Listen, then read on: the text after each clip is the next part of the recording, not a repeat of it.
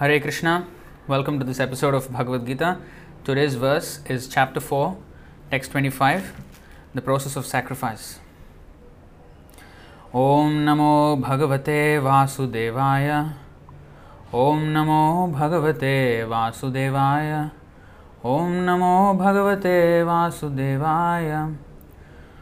Om Ajnanatimirandhasya Jnananjana Shalakaya Chakshurunmilitam Yena Tasmai Shri Gurave Namaha.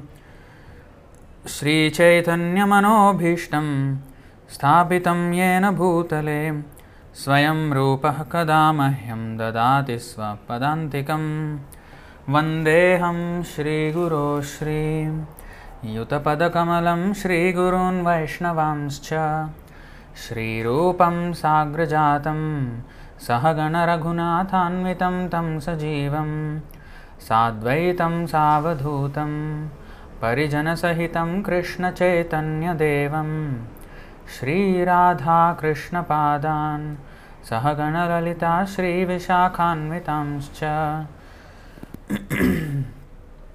He Krishna Karuna Sindho Deenabandho Jagatpate Gopesha Gopika Kanta Radha Kanta Namostute Tapta Kanchana Gaurangi Radhe Vrindavaneshwari Vrishabhanusute Devi Pranamami Haripriye Vancha Kalpatarubhyascha Kripa Sindhubhya Evacha Patitanam Pavanebhyo Vaishnavebhyo Namo Namaha.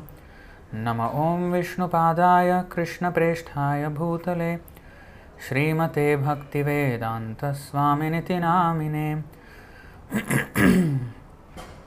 Namaste Saraswati Deve Gauravani Pracharine Nirvishesha Sunyavadi Paschatya Desha Tarine. Jai Shri Krishna Chaitanya Prabhu Nityananda Shri Advaita Gadadhara Shri Vasadi Gaura Bhakta Vrinda. Hare Krishna Krishna Krishna Hare Hare Hare Rama Rama Rama Hare Hare. Welcome back to this episode of Bhagavad Gita. So today's verse is chapter 4, text 25. Let's chant word by word. Please repeat after me, and then after that we chant line by line as usual. Daivam eva apare yajñam yoginah pariyupasate brahma agnau apare yajñam yajñena eva upajuhvati. Daivam evapare yajñam yoginah pariupasate brahmagnavapare yajñam yajñenaivopajuhvati. Daivam evapare yajñam yoginah pariupasate brahmagnavapare yajñam yajñenaivopajuhvati.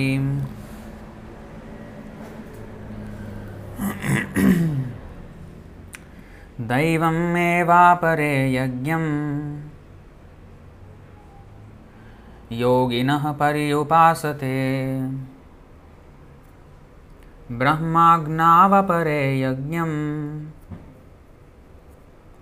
yajñenaivopajuhvati.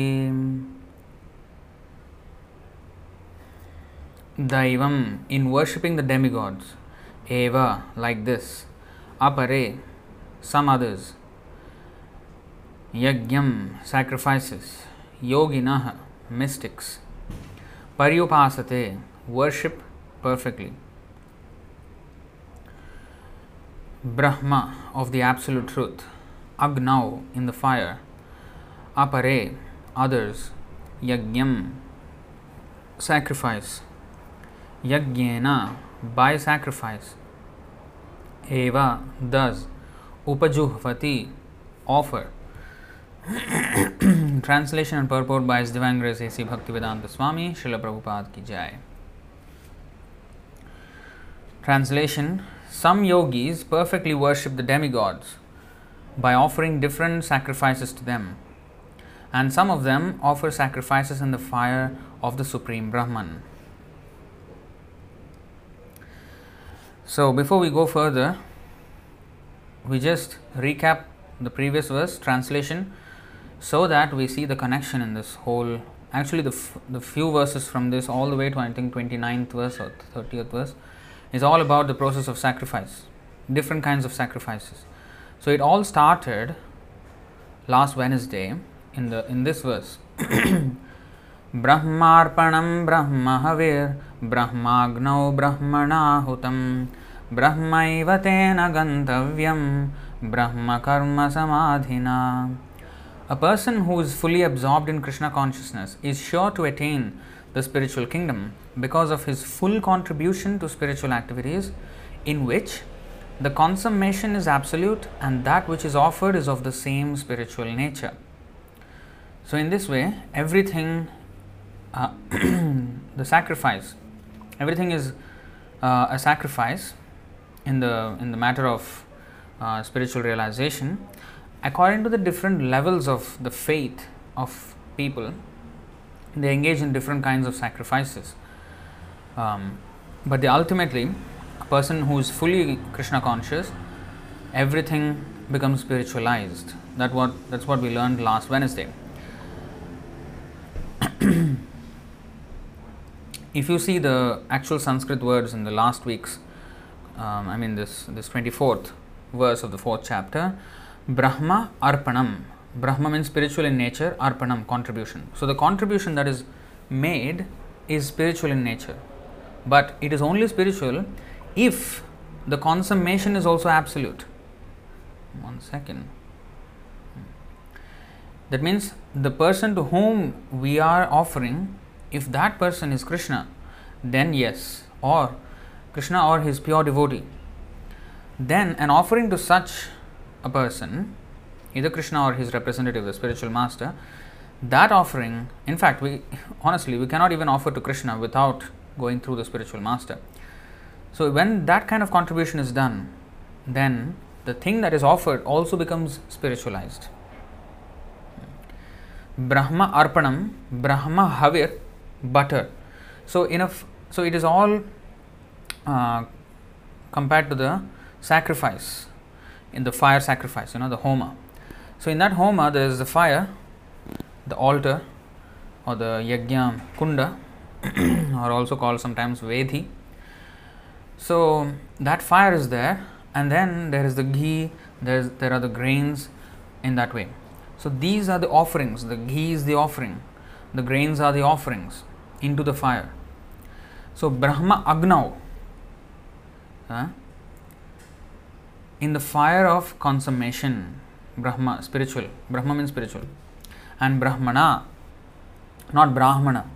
Brahmana means by the spirit soul. Because we are Brahma, Aham Brahmasmi. Hutam, offered. Brahma, spiritual kingdom. Eva tena gantavyam. Gantavyam means the destination. In fact, if you have taken any Indian flight, especially Air India, or any Indian flight, they will have, that screen, in the front seat. It shows your flight status, like how far you are from the starting point and how far you are from the destination. So there the destination is always translated as Gantavya. So Brahmaiva tena Gantavyam, Brahma karma samadhina. So as long as one is absorbed in spiritual activities, that means offerings to the Supreme Lord, then the person who is offering, he becomes spiritualized. The person to whom it is offered, of course he is spiritual because he is Krishna or the spiritual master, they are already spiritual completely. And the offering itself becomes spiritualized, everything becomes spiritualized. Now, carrying that understanding of yajna, so different things are compared to the butter and different things are compared to the fire in these verses. That means, if the altar is the Supreme Lord, if the person to whom we are offering is the Supreme Lord, then that result of such an offering is the best. Whereas if that fire is not the Supreme Lord, it's like today's verse. Some yogis perfectly worship the demigods. So there the result will be different. So according to the fire, according to the offering, the result is different. So this also confirms the same point that yanti deva vrata devan pitrin yanti pitrivratah bhutani yanti bhutejya yanti madhyajinopi mam. 9.25 of Bhagavad Gita. Those who worship the demigods will take birth among the demigods. Those who worship the ancestors go to the ancestors. Those who worship ghosts and spirits will take birth among such beings, and those who worship me will live with me. So different kinds of offerings, different kinds of sacrifices, different kinds of austerities will lead us to different destinations. But when it is all spiritual, especially when the person to whom it is offered is spiritual, is Krishna, then everything becomes completely spiritualized. See, yanti madhyajinopi mam. So they will go to the supreme planet of Krishna. So we'll read the translation again. Some yogis perfectly worship the demigods by offering different sacrifices to them, and some of them offer sacrifices in the fire of the Supreme Brahman. So this is the impersonalist. It can be actually impersonalist, or here it is actually translated as the impersonalist. Impersonal. Supreme Brahman, Parabrahman. Actually, what is the Brahmagna? Brahma. So it can be translated as Krishna also is Parabrahman, but here it is especially mentioning the impersonalist. Now we will see what are the offerables, or if there is such a word, what is it that is being offered in each of these sacrifices. Purport. As described above, a person engaged in discharging duties in Krishna consciousness is also called a perfect yogi or a first class mystic. Where is it stated?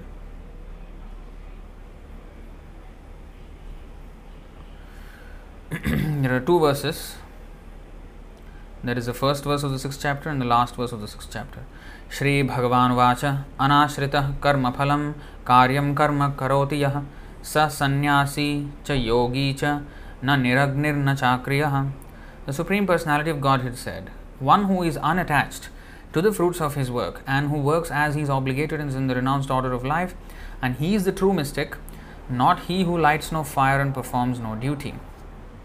Just to stop all duties, materialistic duties, is not the real sannyasi or a real yogi. A real yogi means one who is unattached to his the fruits of his work, but who works still as he is obligated. So, and this is the most specific definition of the best yogi. Yoginam api sarvesham madgatena antaratmana shraddhavan bhajate yomam same yuktatamo matah. And of all yogis, the one with great faith who always abides in me, thinks of me within himself, and renders transcendental loving service to me. He is the most intimately united with me in yoga and is the highest of all. See, the highest yogi is a devotee of Krishna. So this first sentence is that a person engaged in discharging duties in Krishna consciousness is also called a perfect yogi or a first class mystic. But there are others also who perform similar sacrifices in the worship of demigods, and still others who sacrifice to the Supreme Brahman or the impersonal feature of the Supreme Lord. So there are different kinds of sacrifices in terms of different categories. such different categories of sacrifice by different types of performers only superficially demark varieties of sacrifice. Factually, sacrifice means to satisfy the Supreme Lord Vishnu, who is also known as Yajna. All the different varieties of sacrifice can be placed within two primary divisions, namely sacrifice of worldly possessions and sacrifice in pursuit of transcendental knowledge. Okay, before we go further, see, such different categories of sacrifice by different types of performance only superficially demark varieties of sacrifice. So, in the Vedas, there are so many sacrifices mentioned to go to the heavenly planets and to have various kinds of worldly benedictions in this life. So, they are also sacrifices, but that each sacrifice, whether it be for the demigod or whichever, even here in this world, it has to be, especially in the Vedic system of sacrifice. Every sacrifice, even if it has to be given to a particular demigod, first Vishnu is worshipped, and then the share of the sacrifice is given to the demigod. So, in whichever may be the desire of the person, and he performs whichever karmakandi yajna, ultimately he has to come to the point of worshipping Vishnu in the yajna performance itself. Just a second here.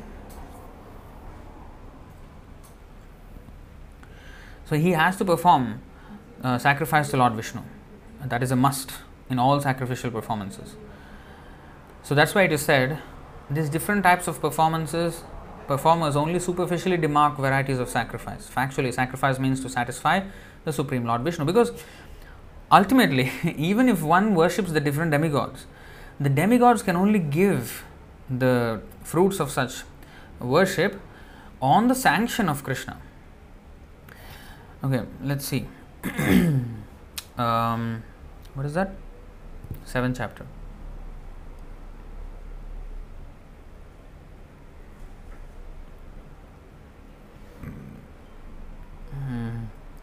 You see, 7.21. Yo yo yam yam tanum bhaktah shraddhayarchitumicchati tasya tasyachalam shraddham tameva vidadhamyaham. I am in everyone's heart as the super soul. As soon as one desires to worship some demigod, I make his faith steady so that he can devote himself to that particular deity. And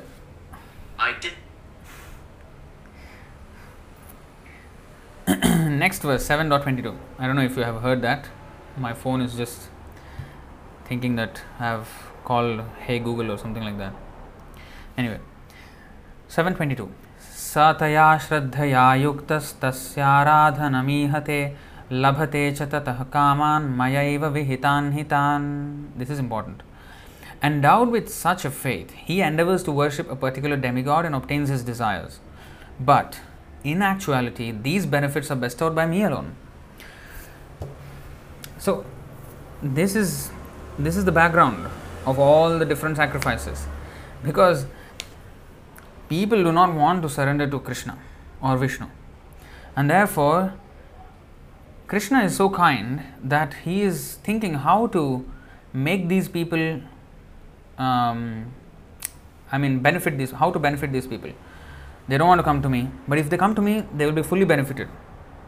So, but they don't want. Alright, I will create these proxies.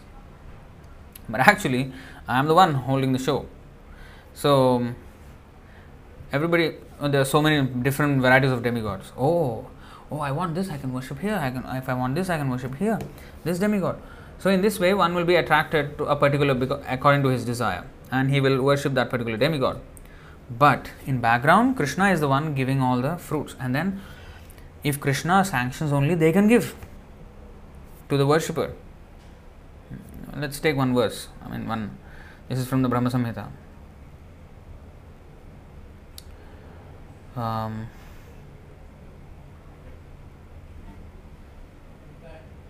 Yeah, 5.50.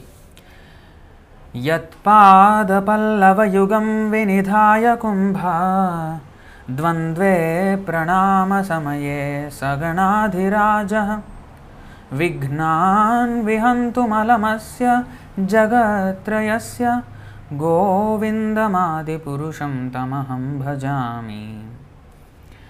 See, I adore the primeval Lord Govinda, whose lotus feet are always held by Ganesh. Upon the pair of tumuli protruding from his elephant head, in order to obtain power for his function of destroying all the obstacles on the path of progress of the three worlds. Everybody prays to Ganesh. Oh, I want my problems to go. So before every religious performance, Ganesh is worshipped. But where is he getting the power from? He is holding on to the feet of Krishna, because actually Krishna's feet are Abhaya Charana Aravinda, the fearless lotus feet. So, for all the obstacles to be removed, and to become fearless in the execution of anything, Ganesh himself gets that power from the lotus feet of Krishna. You see? Because he holds the lotus feet of Krishna, which are the abode of fearlessness, he can give fearlessness to his worshippers and remove their obstacles. So he gets his power for his function of destroying the obstacles from Krishna. So this is exactly what is said in this verse. Mayaiva vihitan hitan. These benefits are bestowed by me alone. It is like this, for example. It's a crude example. Now, what I learned was, in those TVs, the big TVs. So, although they are sold by different companies, Samsung and Toshiba and Sharp and Sony, so many companies are there. Now, what I heard, I may be wrong with the exact facts, but Toshiba is the one which actually supplies the parts to all these different companies. So the parts are coming from Toshiba and they are packaging it and they are saying it is Samsung, it is this, it is that, it is so many other companies. So it looks like it's so many things, but actually the supplier is one, Toshiba. So it's like that. People, they think it is coming from different sources. Oh, there are so many gods. Oh, I have so much choice. Actually, it's just orchestrated. Entirely, only Krishna is running. These demigods are puppets in his hands, and they answer to the prayers of the worshippers of those demigods, and they give, and they make them illusioned to think that they are the ones giving. But there is a good intention in all this. So that somehow or other, even though he is completely averse to Vishnu or Krishna, he is somehow or other worshipping Vishnu. Because in every sacrificial performance, Vishnu has to be worshipped. Yajna Purusha. And the remnants of such yajna are only given to the devatas. So, it's a trick. Children don't have much intelligence. So, to give them a medicine, you have to give a candy. So, those who are, according to this verse, 7:23, those who are worshippers of demigods, they don't have much intelligence. They are like children. Alpamedhasam. You see? Alpamedhasam. Antavattu phalam tesham tadbhavatyalpamedhasam devan devayajo yanti madbhakta yanti mamapi. Men of small intelligence worship the demigods and their fruits are limited and temporary. Those who worship the demigods go to the planets of the demigods, but my devotees ultimately reach my supreme planet. Madbhakta yanti mamapi. It's not that you worship anybody and whatever you worship, you will go to the same destination. And so nowadays, so-called gurus are saying no need to worship anymore. Whether demigods, whether God, there is no such thing. It is all just a story. There are some gurus who are masquerading like this, talking absolute rubbish. So their words don't tally with the scripture. So anyway, this is the thing. Alpamedhasam. They are not very intelligent. So such people how to make a child do something beneficial. You have to play tricks with him. Although it's a form of cheating, it is cheating actually, but it is beneficial cheating. Sorry.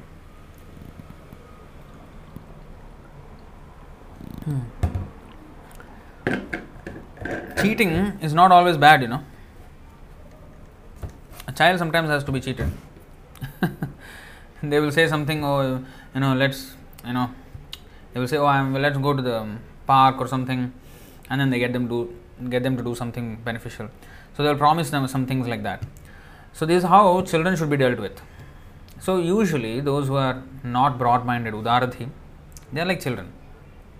Therefore, instead of convincing them to worship Krishna, Krishna has set up this yajna system because they are not to be convinced. They don't want to be convinced. They just want their sense gratification. So Krishna just, okay, I will not convince you also, I will just trick you. So what? So he is working for our benefit. Basically, that is our medicine. That we need that. Krishna tricks that. Like if a person in this world tricks somebody or cheats somebody, he wants to gain something from that. Like he cheats money or he will get some profit out of it. That's why he cheats. But when Krishna cheats, he cheats for our benefit, not his benefit. What he will benefit from us? Whatever we have is also his only.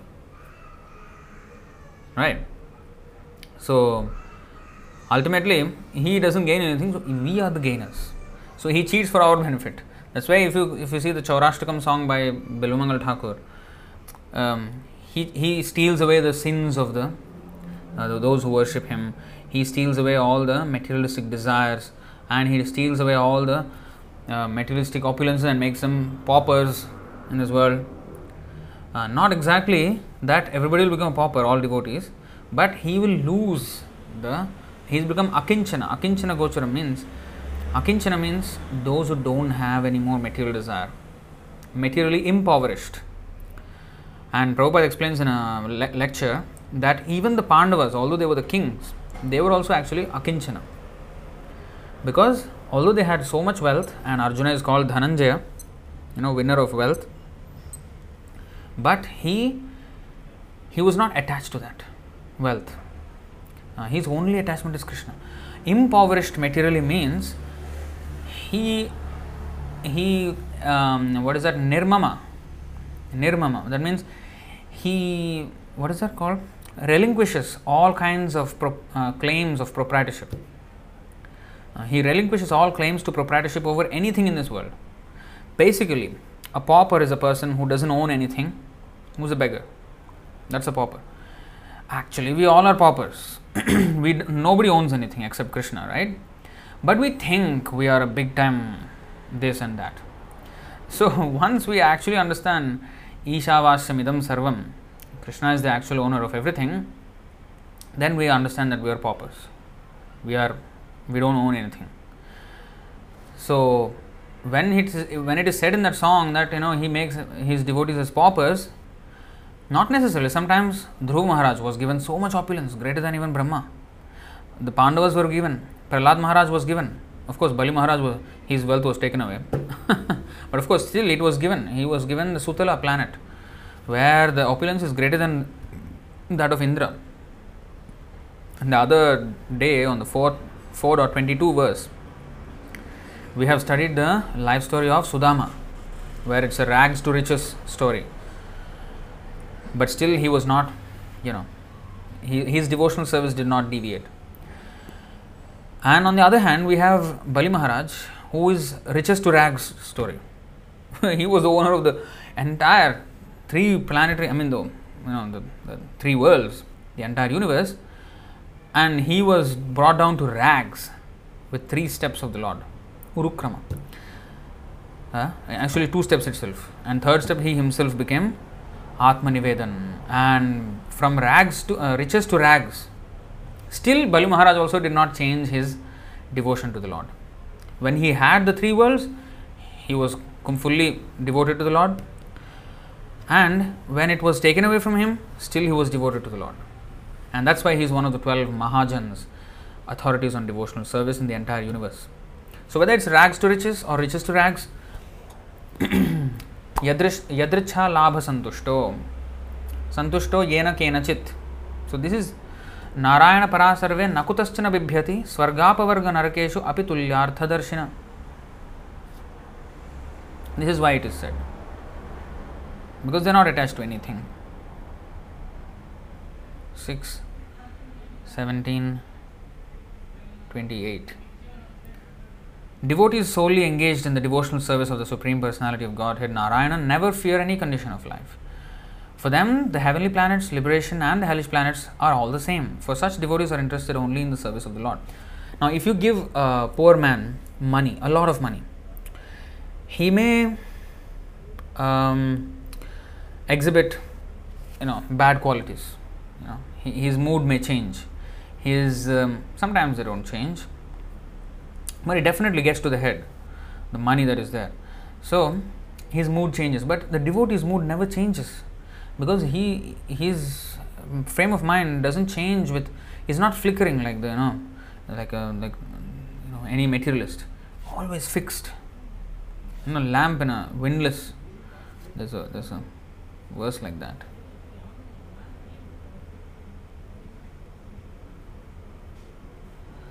Lamp, windlass. 6:19. Okay, here you see. Yatha deepo nivatastho nengate sopama smrita yogino yata chittasya yunjato yogamatmanah. As a lamp in a windless place does not waver, so the transcendentalist, whose mind is controlled, remains always steady in his meditation on the transcendental self. As a lamp in a windless place. So where there is a wind, the lamp just flickers, so much. But the devotee, established devotee. So anyway, Krishna has used this trickery method. Preaching is for those who are intelligent. For those who are not intelligent, alpamedhasa, for them trickery. Just like Buddha. Buddha also tricked. So everybody was saying, Vedas has animal killing and everything. We will kill animals. And they were killing. Wanton killing. He said, reject the Vedas. I will teach you eightfold path now. And then he taught ahimsa paramo dharma. And then everybody treated him as a great enlightened soul. He never said he is God. In fact, he never said there is God. But because he rejected the Vedas, and Vedas has the information about God, and he rejected that. So there is no other way to prove there is God. You can only infer something, but you cannot come to a conclusion.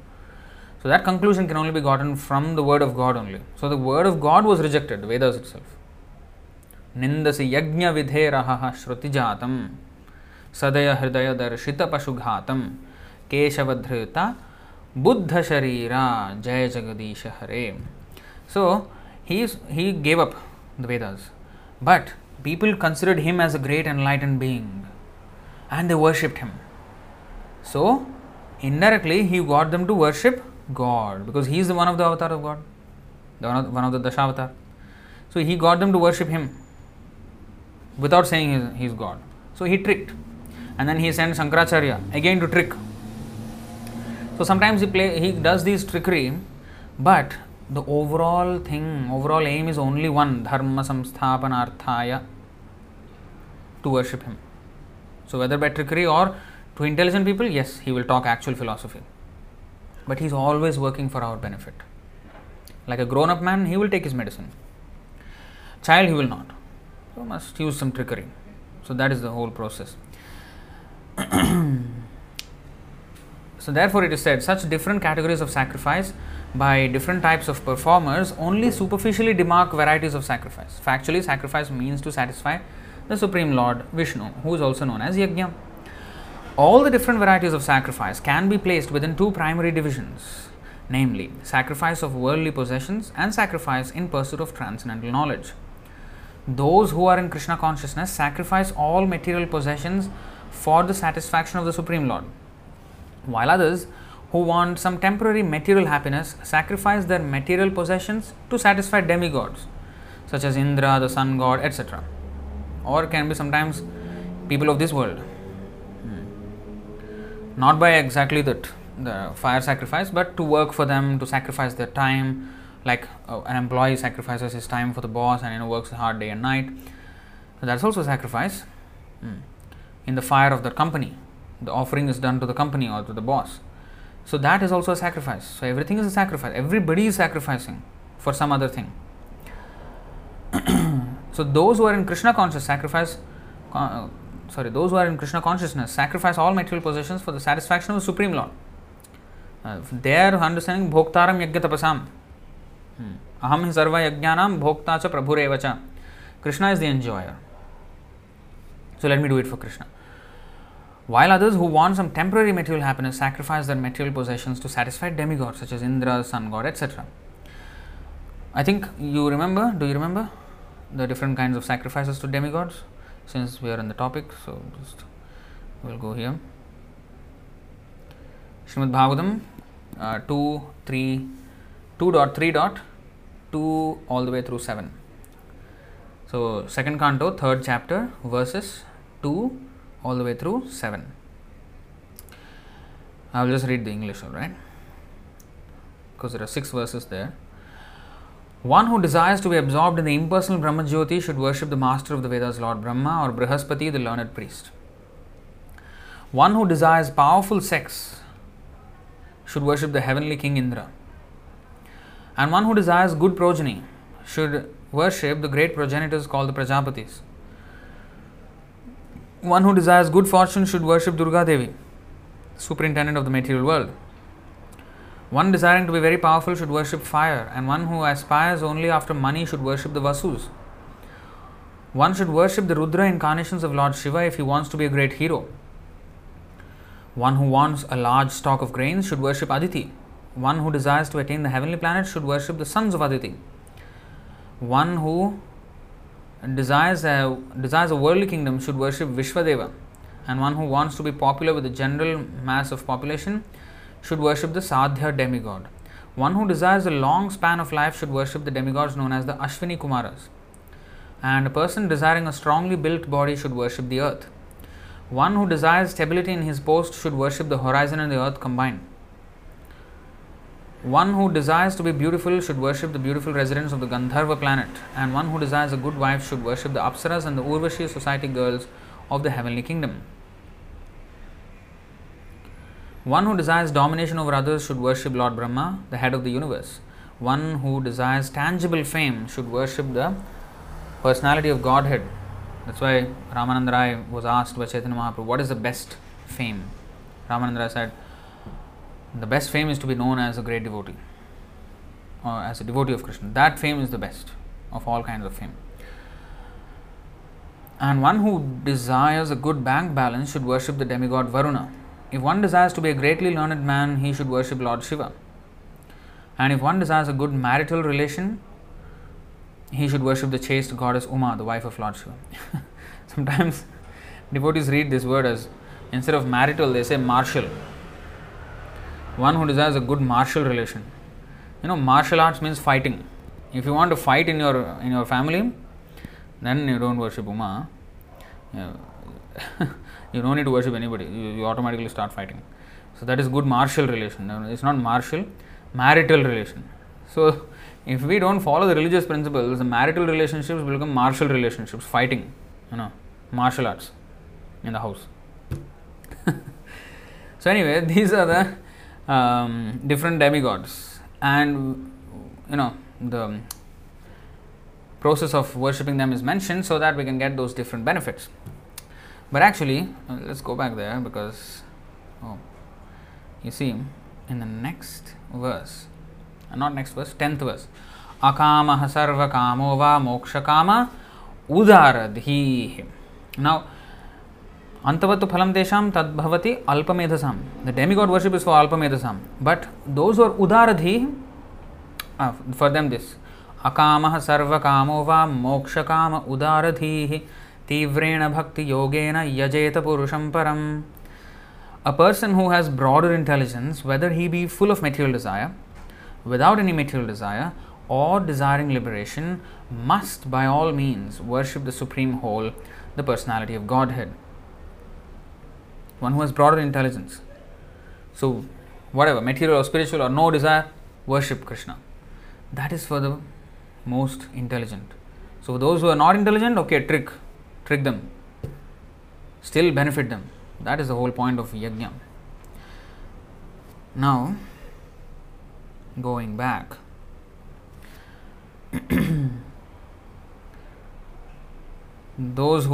while others who want temporary material happiness sacrifice their material possessions to satisfy demigods such as Indra, the sun god, etc. And others who are impersonalists sacrifice their identity by merging into the existence of impersonal Brahman. What is the sacrificing their identity? This is called spiritual suicide. Kaivalyam narakayate.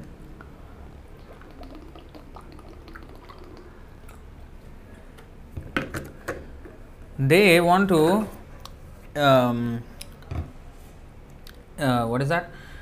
kill their identity. They think, now I am this, I am aham. This aham mamata is false ego. In this world, I am this body, that is false ego. But they think I am something, whatever it is false ego or ego. And therefore they want to nullify all ego. No more ego. Nirahankara means not no ego, but no false ego. But there is true ego, actual ahankar, the real. That is, I am an eternal servant of Krishna. Mamaivamsu jivaloke jivabhuta sanatanaha. That is our real identity. It's not that we should lose our identity. But those who worship impersonal Brahmajyoti, they want to merge into the Brahmajyoti. And they want to lose their identity. And this is called Advaitam. So they want to just become one with the Lord. And these kind of people are accommodated in the Brahmajyoti, the vast effulgence of the Supreme Lord, and they are suspended in that spiritual sky as one small atomic particle, shining bright particle in the light. So therefore it is said, the impersonalists sacrifice their identity by merging into the existence of impersonal Brahman. So they are also sacrificing. But their sacrifice is the offering, like hutam or havir, butter. So their offering is their identity. Whereas the demigod worshippers, their offering is the material possessions, like whatever they offer to the worship of the demigods. So everybody is sacrificing something to gain another thing.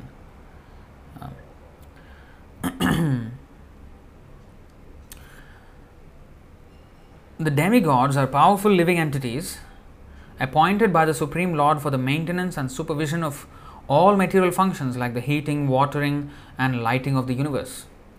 Those who are interested in material benefits worship the demigods by various sacrifices according to the Vedic rituals. They are called Bahuvishwaravadi, or believers in many gods. But others who worship the impersonal feature of the Absolute Truth and regard the forms of the demigods as temporary, sacrifice their individual selves in the supreme fire and thus end their individual existences by merging into the existence of the Supreme. Actually, although it is said here that they will end their individual existences, but actually it is not ending. They are suspended there. They are there still as an individual. And they cannot maintain it for very long. And they will return to this material world. Or if they do have chance of associating with a Vaishnava there in the spiritual sky somehow or other, then they can become devotee also. And they can be admitted into the Vaikuntha planets from there. But if one does not have that good fortune, then he will have to come back to this material world.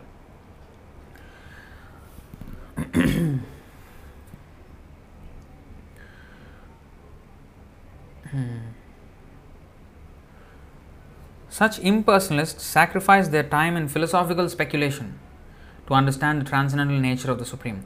So this is what they do. They sacrifice their time. So we have to spend time to do something, right? We have to spend. That's why you say, how do you spend your time? We are spending time. Whether it be just mindless scrolling on the TikTok or Instagram, or YouTube, or whether it be for chanting Hare Krishna or whatever, time is being spent. Ayusha kshana ekopi nalabhya sarna kotibhi. We are spending, it is said Ayusha kshana ekopi. 1 second is cannot be gotten back even by paying millions and trillions of dollars. So by spending 1 second, we are spending trillions of dollars worth of time. And what is the gain that we are getting? So if the gain is very paltry, then we don't know. We are being solidly cheated there. If suppose you go to the market and the person says, this is $200, but actually it's only maybe worth $5. So he says $200. I say, okay, $200. So you think you have got a good thing, good product, but then it's actually not that expensive. It's not supposed to be that expensive. If you pay a very big price, but then you get something very insignificant, it doesn't matter. It is not a good purchase at all. It's cheating. You're being cheated. So with time spent, what is the return that we're getting for the time? We should always calculate. We should be calculative, not in the material way. In the material way, we should just liberal. We should be liberal, not be so calculative and like a miser. But in our spiritual life, we must be like a miser when we spend our time. Avyartha kalatvam. Vyartha means wasted. Kalatvam. So a devotee, one of the signs of a devotee is that avyartha kalatvam. He doesn't waste time. Bhaktisiddhanta Saraswati Thakur said, those who don't wear a watch are in Maya. Why? Because they don't know how much time is passing and they don't have any control of what is going on, how much time is being spent in each. They have to always look, what is the time? You see? So everything has to be done on time. And of course, we run way out of time in these lectures. But, but actually, time spent for Krishna consciousness is time well spent. That is actually explained here. Let's see. Srimad Bhagavatam 2:3:17. What do you mean by not wasting time? Not wasting time means, wastage of time means, what is wastage? First of all, what is wastage of time? Before we get here, 2:9:36. Saha nistan mahachidram samoha sacha vibhramaha yanmuhurtam kshanam vapi vasudevam na chintayet. 1 second. Yes, here it is. See, Vishnu Puran. Saha nistan mahachidram samoha sacha vibhramaha yanmuhurtam kshanam vapi vasudevam na chintayet. If even for a moment remembrance of Vasudeva, the Supreme Personality of Godhead, is missed, that is the greatest loss, that is the greatest illusion, and that is the greatest anomaly. Greatest loss, greatest illusion, greatest anomaly. So that is wastage of time. So hearing about Krishna, reading about Krishna, or doing service to Krishna, this is not wastage of time. Even if, like, Parikshit Maharaj was going to die in 7 days. And did he waste his time sitting 7 days and hearing Bhagavatam? No. That was the best use of his time. In fact, he asked the question, what is the duty of a person who is going to die? Who is about to die? And that was the answer by Shukadeva Goswami, that hearing Krishna Katha, that is the best usage of time. In fact, when he heard the news, immediately he stopped all his royal duties, everything. Okay, good riddance, finish. No need to waste any more time. Just hear Bhagavatam. So, he was very happy, in fact. Now, 2:3:17. Ayurharati vaipumsam udyannastam chayannasau tasyarte yat kshanonita uttama shloka vartaya. Both by rising and by setting, the sun decreases the duration of life of everyone, except one who utilizes the time by discussing topics of the all-good personality of Godhead. With every sunrise, with every sunset, our life is being robbed. Our lifetime is being robbed, or we are being robbed of our lifetime. And surely we are going towards death, without a doubt. It's just a question of time. We are just walking into that door. So we just don't know when it's going to come, but we are walking towards that. So at the time of death, we will regret if we know that Krishna consciousness is what we should have done all our life and we did not, we did not do it. That's when we will regret at the time of death. I should have done that, I should have done this, why did I unnecessarily waste time doing unnecessary things? So, should we be in that position? Will you want to be in that position? So let us think like that. That is, at the time of death, will we regret doing all the things that we did or pursuing all the things that we pursued? Some people say, no, I don't regret, I have no regrets. He has no brains. Anybody who has brains has regrets. Does an animal have any regret? No regrets. So that's animal life. So we're not talking about that. We are talking about actual Krishna conscious human life means to become Krishna conscious. Actual Krishna conscious life where you will, with full knowledge, have no regrets. Not have no regrets with ignorance. That is, as they say, ignorance is bliss. Actually, ignorance is donkey's bliss, because donkeys have no brains. They can be blissful in ignorance, but a human being, if he is blissful in ignorance, then he is a donkey. So we don't want to be without regrets like the donkey, but we want to be without regrets, being a self-realized person, having understood everything and still having no regrets. Because when we know knowledge, like what we should do with our life, and when we don't do it, and we know we should do it, that gives us a lot of regret. So sometimes that's why people, when we say, sinful life is there, don't commit sin, don't eat meat and all that. Oh, I better don't know all these things, because otherwise I can't live peacefully, They want to be like the donkey. They just want to be in ignorance of the whole law of karma and then be carefree. So fools rush in where angels fear to tread. That is a saying. And that saying is very much true for these kind of people. So they dare to do so many things, but that is not actually daring. That's foolishness. So we should understand what is to be feared and what is not to be feared. That is actually the symptom of a first class man. A person in the mode of goodness, he will see like this. 1830, you see. Pravrittim cha nivrittim cha karya karye bhaya bhaye bandham moksham cha yavetti buddhi sa partha satviki. O son of Pritha, that understanding by which one knows what ought to be done and what ought not to be done, what is to be feared, bhaya bhaya, bhaya bhaye.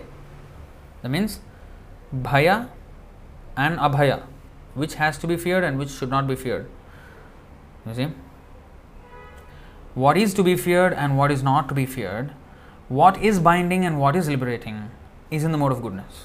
He can see things as they are. So, but we do not know pravritim cha nivritim cha janana vidurasura. The non-devotees, they don't know what is to be done and what is not to be done. And they will do everything that is wrong. If you do not know what is to be done and what is not to be done, the best course is to take some guidance of somebody who knows. But no, they will be determined in doing what is not to be done. That is usually their intelligence. So, discussing or spending time in Krishna consciousness is never a waste of time. But in Krishna consciousness, also, while doing service, for example, suppose I am doing service whole day. But that service, suppose I have to make garland for the Lord, and I make garland. The garlands can be done in maybe 1 hour, but I do maybe 8 hours garlands. So that is actually a waste of time. in the service. No, I'm doing service only. No, what is waste of it? No, you can do more service, but you're not doing. You're doing lesser service than what you can actually do. So, of course, different people have different speeds of work. Like I am very slow at cooking. Honestly, I don't understand how some devotees can cook so fast. They just come into the kitchen. They don't seem to be running around, and just cut, and then very quietly they are, switching on 4 fires and 5, 6 fires, and then different items are put in different places, and then one in the oven, one in 6 fires, and so many things they're doing at once. And they remember where they put salt and where they put spice and when this is coming to when we have this fire has to be stopped, and when everything is going on like smoothly. But for me, I just can't. I don't know. I'm very, very slow in the kitchen, honestly. So so I'm wasting time there actually. Of course, I should cook still. Whatever I was within my capacity, we should still. It's not that I'm bad at something or I'm not so good at something. I should not do it. I should still. Devotee means he should do everything. Everything that needs to be done, he should do. Like Prabhupada, he went to the West.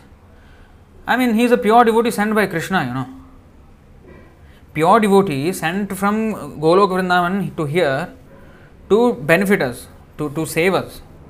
And he went to the West, to the Mlecha country, and there he was washing pots. Of who? He used to cook, and where he used to get the money from to get all the vegetables. I have not read the full details of how exactly he spent his time, every single day, every single moment. Like, how does he even sustain? I don't even know. And then he used to cook, and Prabhupada said in one lecture he used to cook for like sometimes 200 people at once. One person he used to cook at the age of 70 plus. I mean, how much? And he used to cook, not just cook. He used to serve them. These hippies, they have no culture at all. They simply eat everything, and then how they eat, they just put and everything fall all the way on the floor and everywhere dirty, and they themselves were dirty, not bathed for I think months.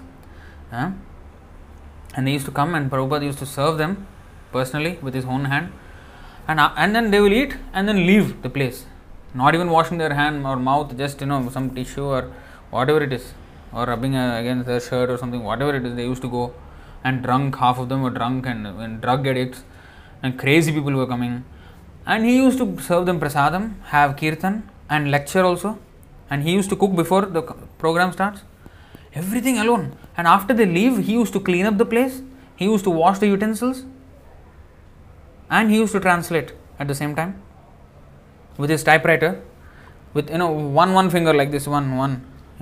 He was not a like fast typist or something like that. He was one finger. He was typing whole night. He was waking. He was doing like this. One person. Anything. He was washing the pots of remnants. He was cleaning the remnants of drug addicts when he is a personal associate of Krishna. As Chaitanya Mahaprabhu says, my Senapati Bhakta will come. My commander-in-chief will come and spread this holy name all around the world. And Prabhupada is the commander-in-chief washing pots of LSD fellows. What Prabhupada did, you see. We should learn like that. If Prabhupada can do all those things, why can't we? When there is a chance, if there is some opportunity, any menial service, we should be immediately ready. We should be doing. So that should be the thing. So even if I am not qualified to do that service, if that has to be done, if there is nobody doing it, let me offer myself and do it. A devotee should be like that. That is his sacrifice. Now we are talking about sacrifices. Sacrifice, devotee means, Prabhu, I am only preacher, Prabhu, you cannot ask me to wash the pots all. What is it? This is rubbish. Or you cannot ask me to wash the toilet, or you cannot ask me to cook, I only preach. Big preacher is bigger than Prabhupada. What kind of preacher is that? Prabhupada had washed pots of LSD fellows, drug addicts, and we can't wash pots. So we should be always humble. What can we preach if we are not humble? So anyway, that is devotee. Devotee should understand that any engagement in devotional service, of course, it should be also proper. Like I shared the story with. I will actually read it out, or I will read it out. or I'll just narrate it. Never mind. So this is what happened. I think Rameshwar, this is about not wasting time in service. Now we know that discussing Krishna's topics is not a waste of time, it is actually time well spent. And any service to Krishna is time well spent. But inside service also, we have to be more productive and productive. Like we should do as much service as possible. Now, in regards to this, there was this incident. I think I will better read it because I don't want to miss any points. So this happened, and today I was sharing this with somebody. One second, just give me a minute.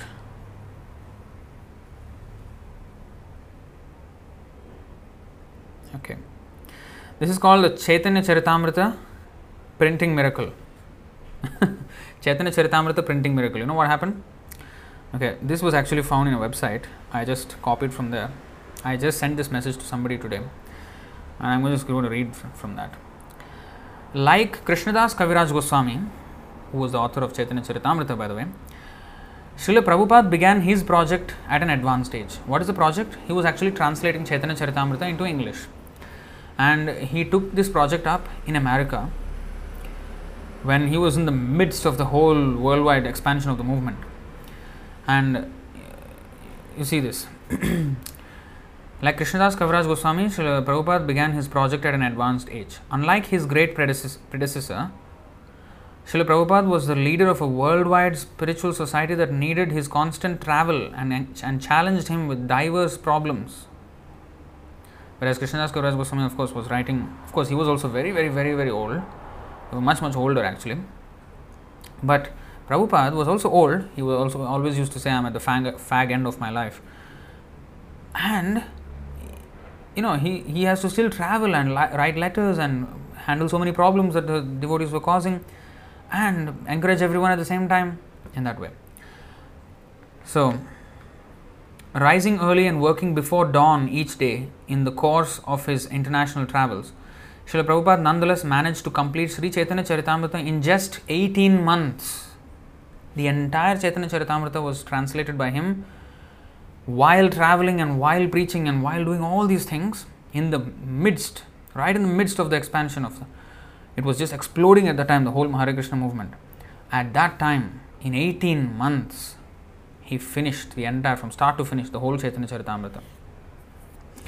He painstakingly translated each Bengali and Sanskrit verse to English word for word, followed by a full translation and purport. The result of his extraordinary literary efforts would ultimately be published in 17 full-sized volumes. So at that time it was 17 volumes, now it is 9 volumes. It's the same content but just thicker books. So anyway, but to Srila Prabhupada's dismay, the publication lagged behind. So the printing was not happening. He was translating, it was ready, but the printing was not happening. The two leading managers of BBT, Prabhupada's Bhaktivedanta Book Trust, were still working on the Bhagavatam. I think Rameshwar Prabhu was the one, Rameshwar Swami, or he was the one I think Prabhupada was talking to. And he another one, I don't remember the other name. So these two leading managers of the BBT, Bhaktivedanta Book Trust, which was publishing all the Prabhupada's books, were still working on the Bhagavatam. They were still printing the Bhagavatam, so they were lagging behind. Yet they presented Prabhupada an ambitious plan for increasing the BBT's pace of production fourfold. So Prabhupada wanted the Chaitanya Charitamrita to be published. Now, they were going at a slower rate, so they made up some plan, okay. They proposed to Prabhupada. This happened in, I think, the Mumbai beach, I think, on the Juhu beach, or some beach, somewhere on the beach, I guess. So they discussed and came back to Prabhupada and said, okay, we're going to ramp up the production 4 times faster. So we're going to have many plans to make it 4 times as fast. Srila Prabhupada shocked them by his response. It is not fast enough. You have to do all the books in 2 months' time. All 17 books in 2 months. You know what is the meaning of printing books or not? Prabhupada used this dictaphone audio. It has to be typed out. It has to be typesetted on a paper, pages. It has to be, and paintings. Each book has so many paintings, the Leelas, and they have to be painted, and the paintings have to be taken photograph of, and those photographs have to be put in the printing as well, the color plates, and the binding and everything, and the production, the numbers. You know how difficult it is to produce a book. I mean, I have been the editor of our magazine, Science of Godhead. Ask me about it. I mean, it's so much work just to produce one small magazine every 2 months, once in 2 months. He wanted the entire Chaitanya Charitamrita 17 volumes. It's not just a magazine. It's like they are going to be the law books, like, you know, the main books. It's not like a magazine even. Even if there is a mistake in a magazine, that's, you know, sometimes excusable. But these books cannot have a mistake, and they are like books that are going to be in libraries for hundreds or thousands of years. He wanted them done in 2 months, and this was the shocker that he gave them. The managers stared in disbelief. 17 books in 2 months? One of them said, Srila Prabhupada, I think that's impossible. Maybe we can go faster, but not. Then Srila Prabhupada responded without anger, but very gravely. Impossible is a word found in a fool's dictionary. Then, consulting among themselves, the BBT leaders and staff resolved to meet Srila Prabhupada's challenge. Now they knew Prabhupada really wanted it. Now they have no choice. I mean, no looking back. They said, okay, what can we do? So they started discussing right there. Prabhupada was walking a little bit faster, a little bit in the front, and these managers of BBT, they were just like discussing, what can we do? I mean, there has to be more manpower, there has to be more shifts, morning shift, night shift, and it has to be non-stop work and big operation. So they wanted devotees. All devotees were working in the printing press. It's not like some paid guys. So, consulting among themselves, the BBT leaders and staff resolved to meet Srila Prabhupada's challenge. Srila Prabhupada himself agreed to provide special help. Thus began an unparalleled 2-month publication marathon, in which Srila Prabhupada's personal example fueled the BBT workers with inspiration. The managers quickly assembled a team of 50 devotee workers. Photographers flew off to India. Bengali editors double-checked each text with Srila Prabhupada, while the English editors, typesetters, proofreaders and layout artists worked 7 days a week from dawn to midnight and beyond. The BBT artists, whose original paintings would illustrate each volume, sacrificed their personal styles of painting to accommodate a faster, more efficient method of finishing one another's work together. Even the BBT's printer, Kingsport Press in Tennessee, it is a state in America, pushed back other work in order to accommodate the intense printing schedule. The marathon was on. The BBT workers adopted the devotional mood of Atmanivedanam, surrendering everything to Krishna. Typesetters worked in shifts 24 hours a day. The typesetting computer man barely slept. Determined to fulfill Srila Prabhupada's order, the devotees pushed themselves to new heights of accomplishment. Soon, new volumes of Sri Chaitanya Charitamrita began to be offered on the altar in Los Angeles, BBT's home temple. To the trained eye, the shiny gold volumes fell slightly short of BBT's high editorial and artistic standards. Nonetheless, Srila Prabhupada handled each new volume with satisfaction. 2 months from the day of Srila Prabhupada's order, the last of the 17 volumes of Sri Chaitanya Charitamrita arrived from Kingsport Press. So they did it. The jubilant BBT press workers basked in the glow of Srila Prabhupada's blessings. By the grace of Guru and Krishna, an impossible miracle had been done. Avyarthakalatvam. So productive. Even in the service, we have to be productive. And Srila Prabhupada pushed them to the max. And they did it. And they were so happy after that. Prabhupada was so pleased also. So, sacrifice. We're talking about sacrifice. So, a devotee sacrifices his time and energy and everything to please Guru and Krishna. So here, such impersonalists sacrifice their time in philosophical speculation to understand the transcendental nature of the Supreme. In other words, the fruitive workers sacrifice their material possessions for material enjoyment, whereas the impersonalist sacrifices his material designations with a view to merging into the existence of the Supreme. For the impersonalist, the fire altar of sacrifice is the Supreme Brahman, and the offering is the self being consumed by the fire of Brahman. I hope you understand that. The altar of sacrifice is the Supreme Brahman, the impersonal Brahma Jyoti, and the offering is the self being consumed by the fire of Brahman. That means he is trying to relinquish his individuality, his identity.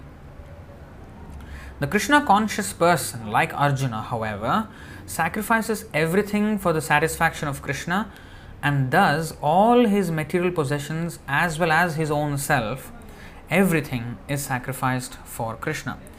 Thus, he is the first class yogi, but he does not lose his individual existence.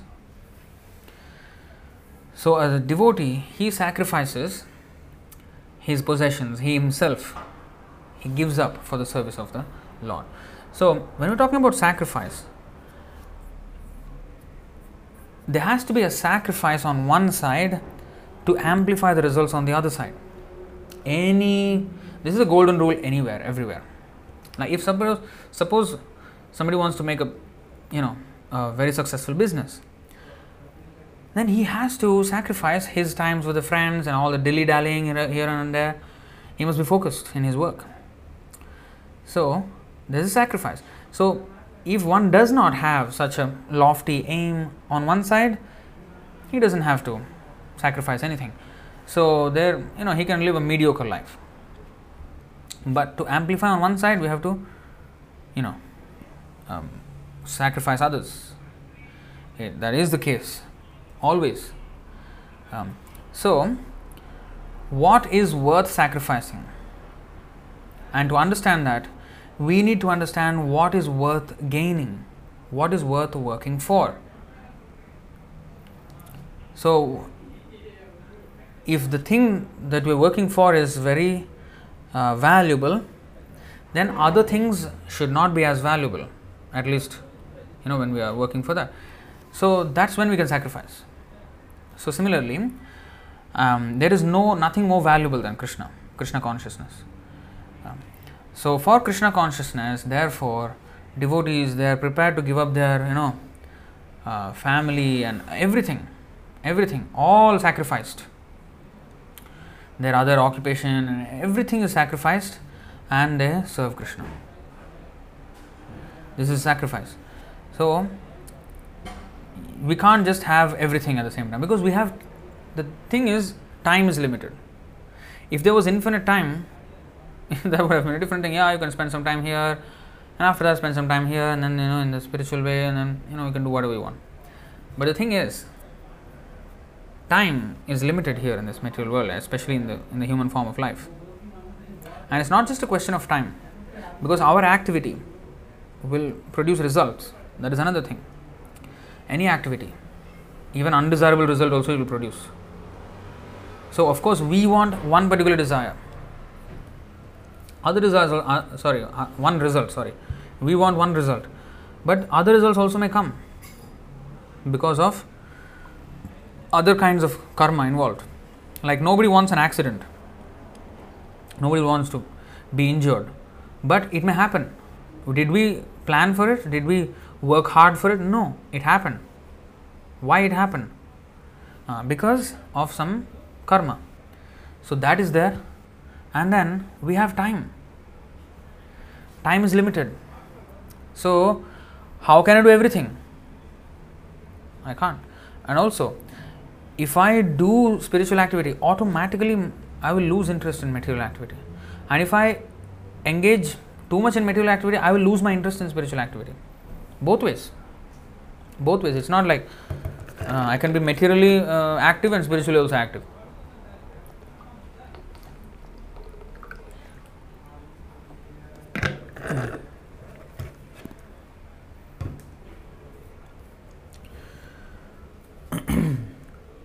So this is so we can't just have everything, we have to sacrifice something, and that something, especially devotee, he sacrifices as much as possible of his temporary existence, because anyway it's temporary. Whether he sacrifices or not, he has to give it up anyway. better he give it up for a good reason rather than a useless reason. Now this life is going to be taken away. This body is going to die. This body is going to lay flat one day. It will lay flat whether we become devotee or not. But in this lifetime that we have, if we can use this in Krishna's service, then with this temporary body, we have exchanged it with a permanent asset, Krishna consciousness. And that is intelligent sacrifice. So a devotee, he does that. And therefore, devotee is the most intelligent of all. So this is sacrifice. So I would like to stop here. Any questions or comments? Okay, we do have.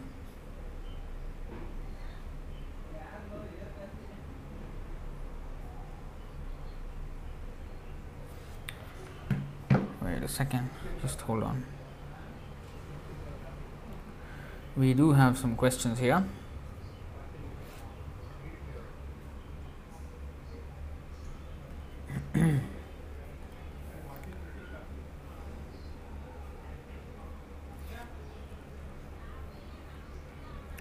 All by Virendra only.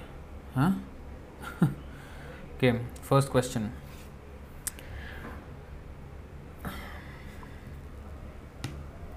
Why is first question by Bhakta Virendra? Why is Lord Krishna or Vishnu, who is the enjoyer of sacrifices, called by various names such as Yajna Purusha, Yajnapati, Yajna, Kshipivishta? I don't know what is Kshipivishta. I've never heard that. So why?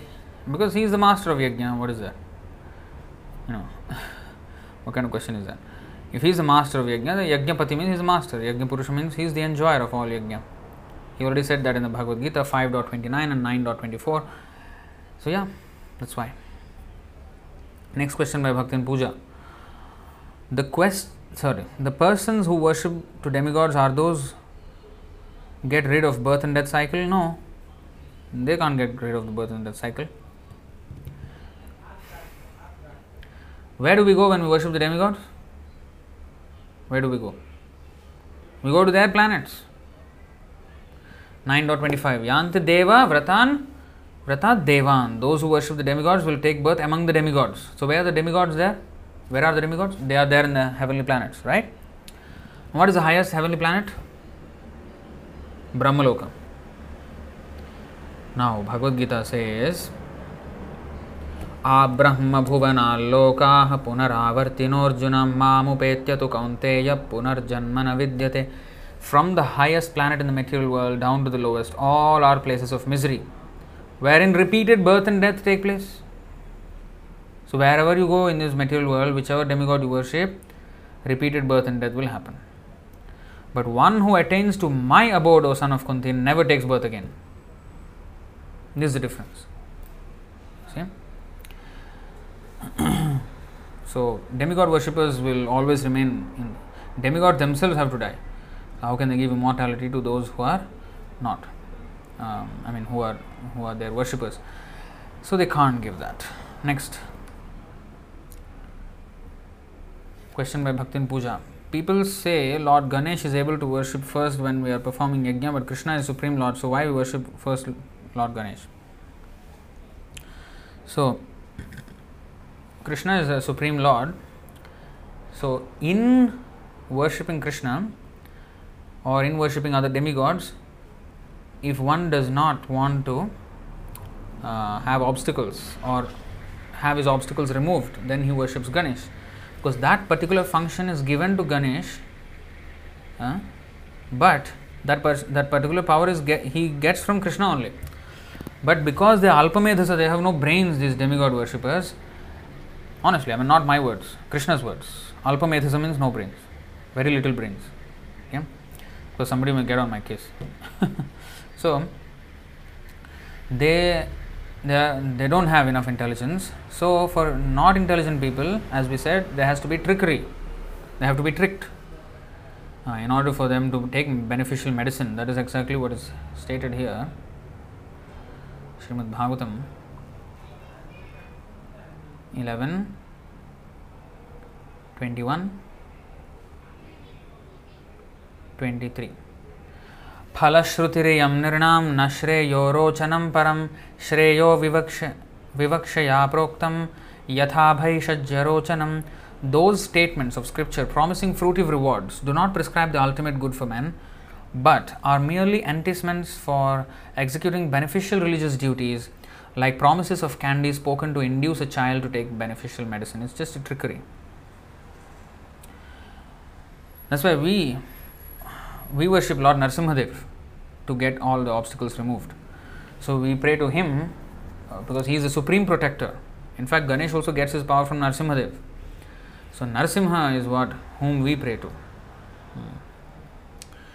Bhaktin Puja again. Next question. What happened to Mayavadis, Arya Samajji people who neither serve Krishna nor demigods? What is their destination? Which planet they reach? Well, good question. You must ask them where they go. Of course, they don't go anywhere. They just remain in this world or become animals maybe.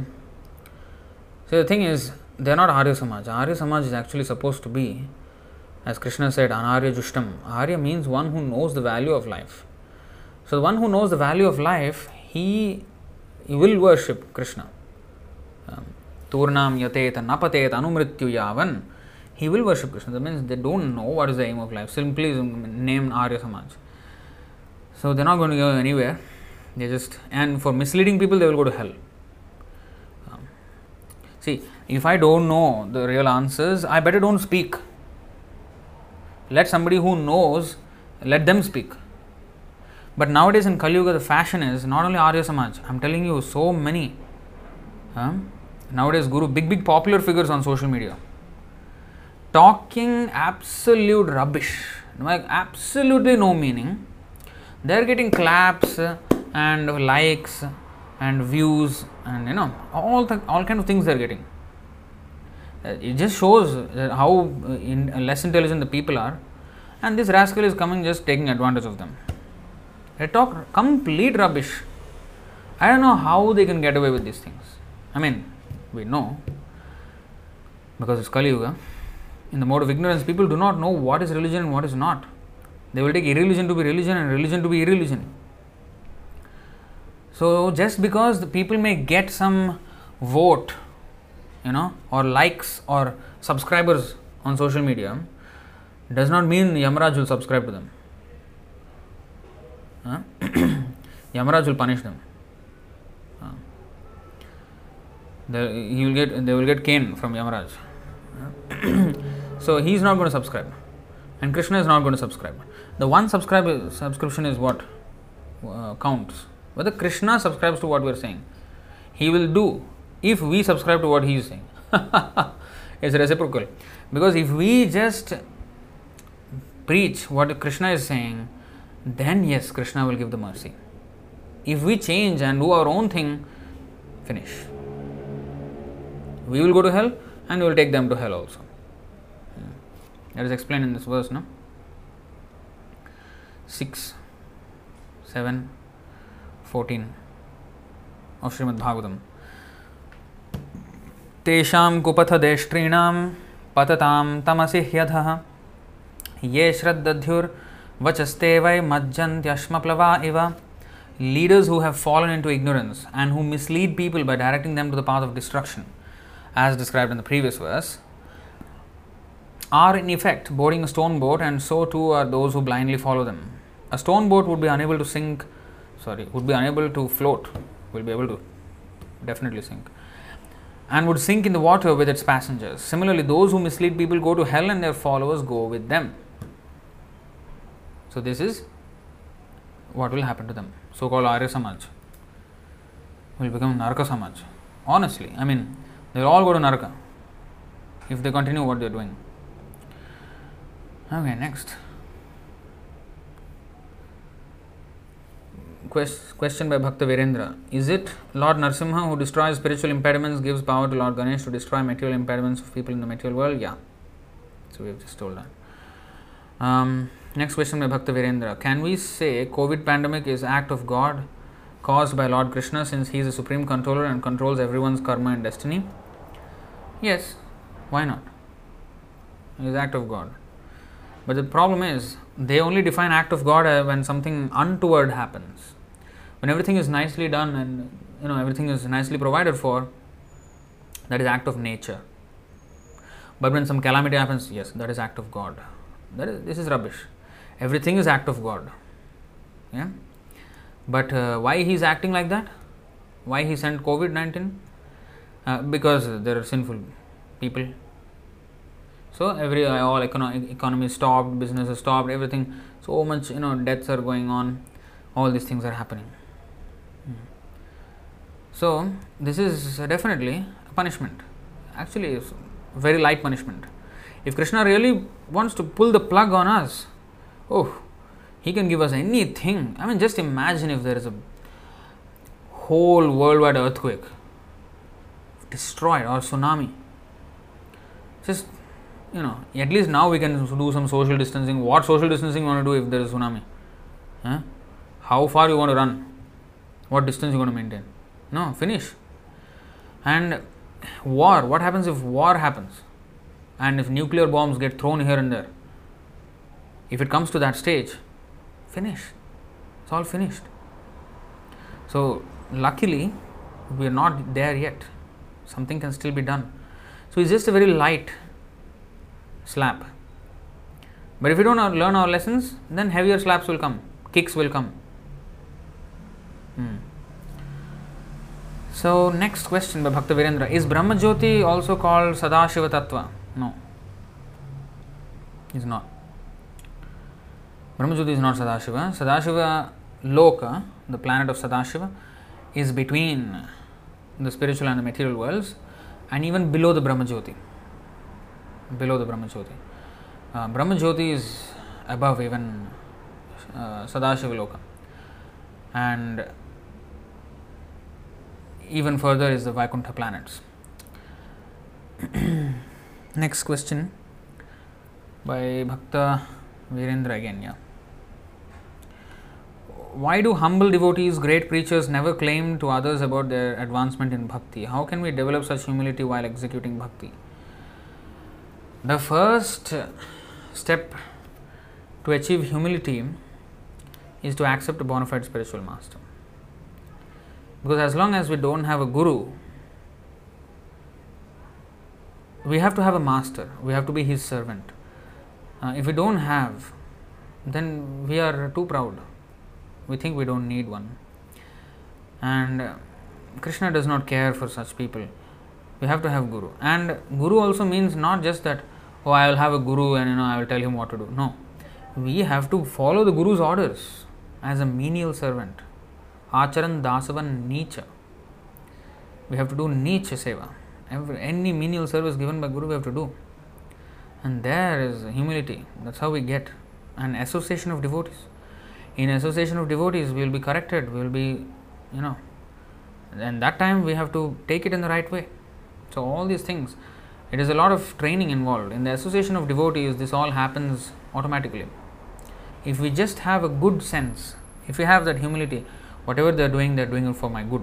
So if I can have this mentality, then I can navigate any situation and learn from it and grow from it. But if I think, how can this devotee chastise me like that? How can that devotee talk to me like this? Who are we, so first of all? Who are we? Why do we think that everybody should respect us? Amanina manadena. Amanina means what? Don't expect respect. But manadena, always give respect to others. And then only we can be peaceful. If we expect respect, and when we don't get it, that's why it is said, Tulya nindastu tirmauni santushto ye nakena chit. Tulya nindastu tirmauni. This is called amanina manadena. In the 12th chapter, if you go to, I think 18 and 19, you see 19. Tulya nindastu tirmauni santushto ye nakena chit aniketah sthiramatir bhaktiman me priyo naraha. What is tulya ninda stutir mauni? Ninda means what? Insult. Stutir means what? Praise. Mauni. Tulya ninda stutir. Tulya ninda stutir means he's equal, whether he is praised or he is insulted. That is why I hope you remember these verses. We will go through them again. Srimad Bhagavatam. It's good to always repeat because that then it will get registered in our memory. 1:18:48.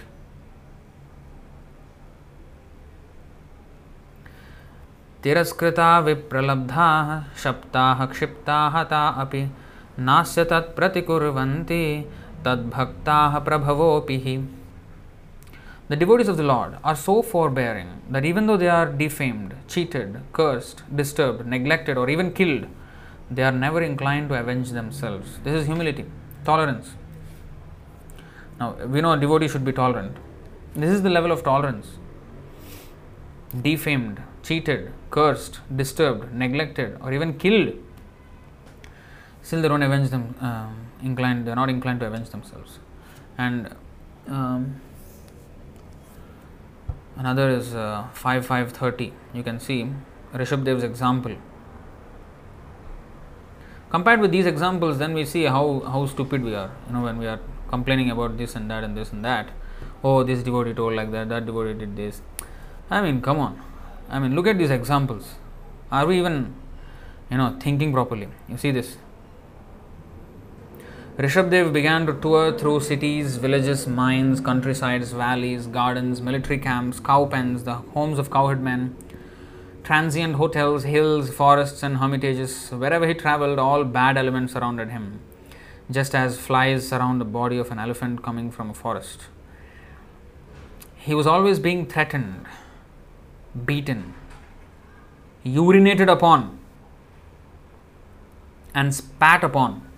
People spit at him, urinate on him. Sometimes people threw threw urine and stool at him, and dust at him. And sometimes people passed foul air before him. They farted in front of him, on his face. Thus people called him many bad names and gave him a great deal of trouble. But he did not care about this, for he understood that the body is simply meant for such an end. Ultimately, even the own relatives will do the same thing for the body. They will just burn it. Own relatives will do the same thing. So, a self-realized soul, he thinks like this. Of course, it's a very high platform, but we should be inspired by these examples. And if they can do all these things, why can't we take a little bit of, some insult? Why we think we are greater than Rishabdev or what? Huh? He was situated on the spiritual platform, and being in his spiritual glory, he did not care for all these material insults. This is called Tulya Ninda Stutir. Ninda. This is Ninda. Is a level of Ninda that the devotee tolerates.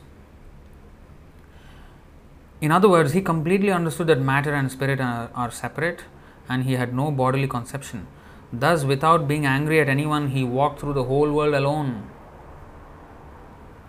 Narottam Das Thakur says, Deha smriti nahi jar, samsara bandhan kahan tar. Those who have forgotten their body, they are immersed in spiritual activity of Krishna consciousness, samsara bandhan kahan tar. Next, let's go to this 11th canto. 22nd, 59th verse, 58 and 59. Kshipto vamanito sadbhih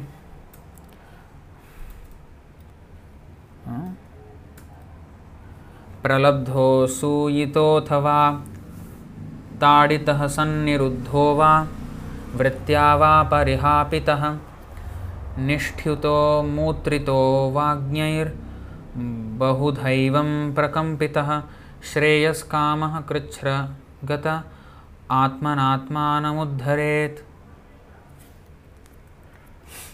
Even though neglected, insulted, ridiculed, or envied by bad men, or even though repeatedly agitated by being beaten, tied up, or deprived of one's occupation, spat upon, or polluted with urine by ignorant people, one who desires the highest goal in life should, in spite of all these difficulties, use his intelligence to keep himself safe on the spiritual platform. What is He should use his intelligence to keep himself safe on the spiritual platform. What does that mean, safe? That means he has to not let these disturb his mind. Once the mind is disturbed, he is not safe. Safe on the spiritual platform means his mind is focused on Krishna. No matter what is happening to him, he is focused on Krishna. That is keeping ourselves safe in spiritual platform. So he does not let these things. So when we say tarorapi sahishnuna, tolerance like the tree, that means to this level, because when a tree is spat upon, when one urinates on the tree, when we tie the tree up or beat the tree or insult the tree or neglect the tree, who would insult? I don't know.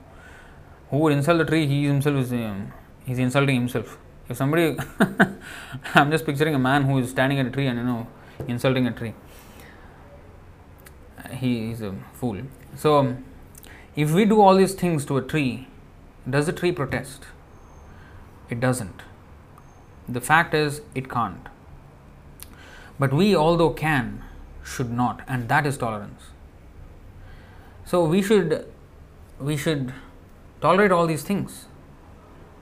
Like Rishabdev, what he went through, these things,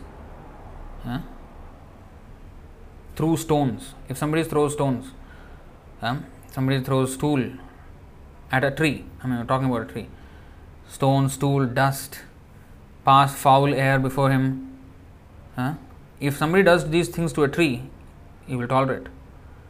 Calling him bad names, if you call a tree a bad name, tree will tolerate.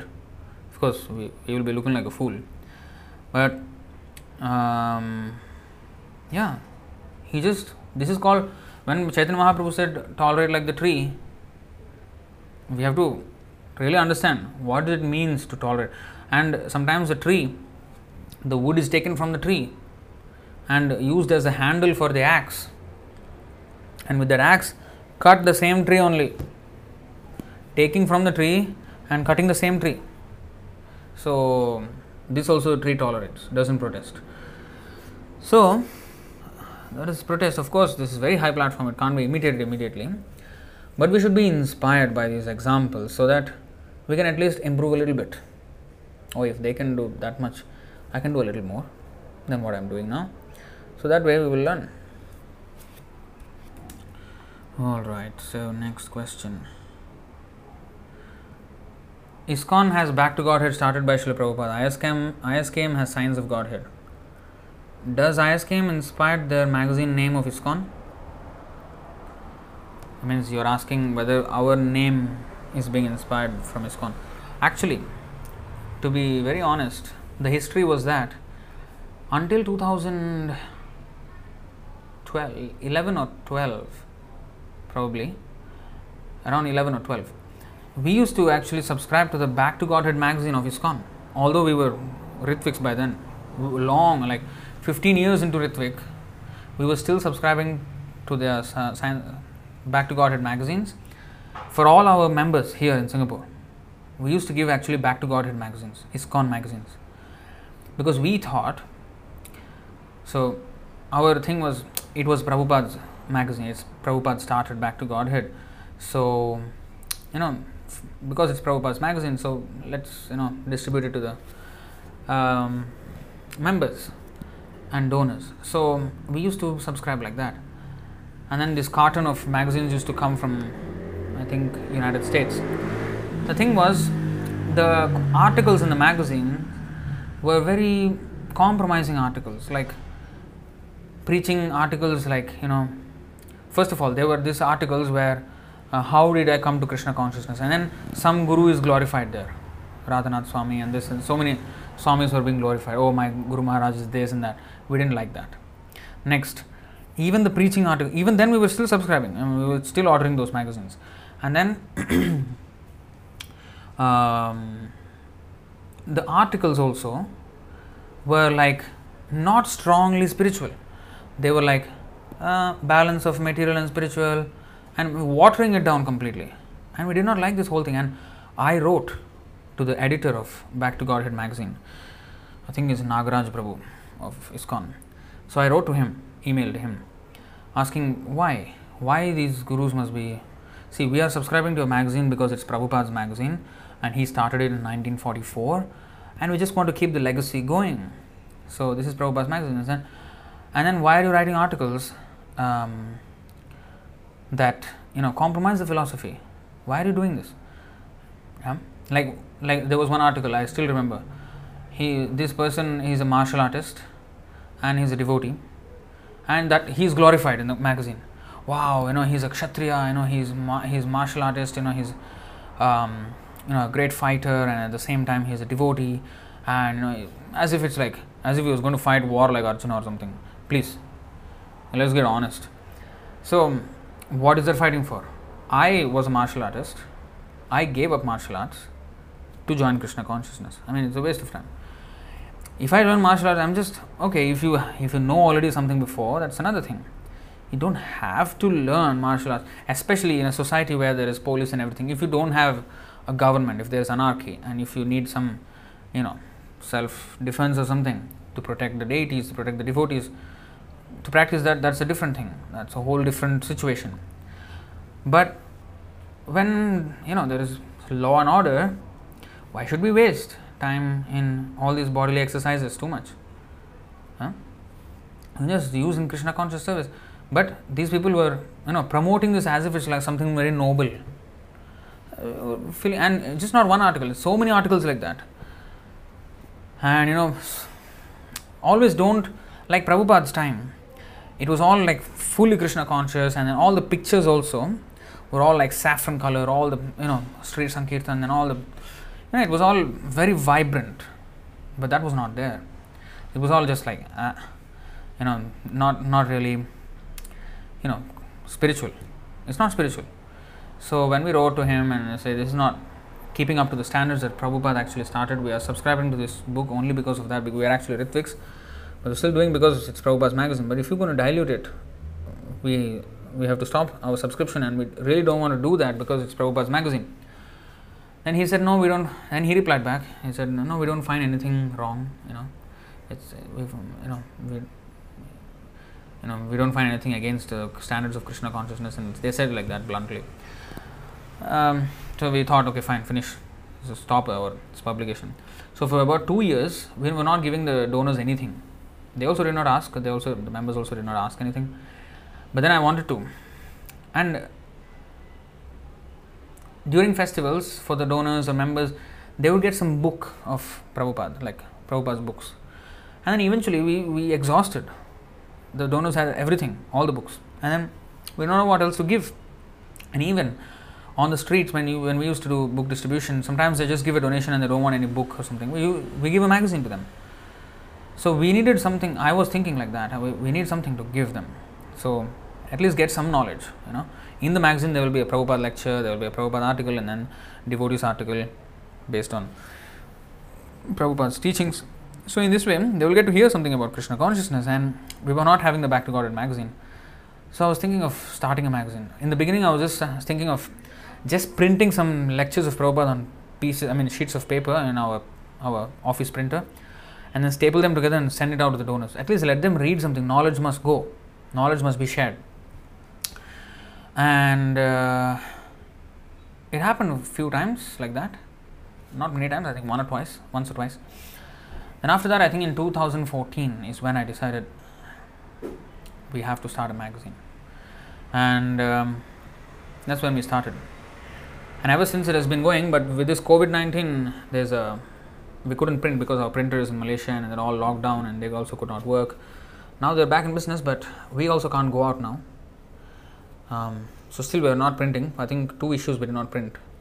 But we will start back again once the situation is more favorable. So that's the story of our magazine. But then the Science of Godhead name, yeah, it's kind of inspired by that original name, Back to Godhead, of course.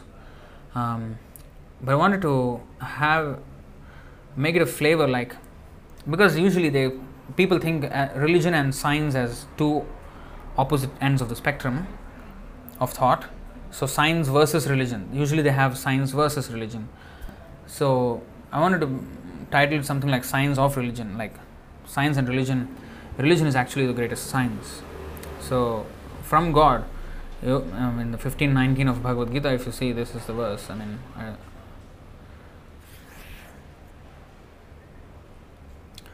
15:19.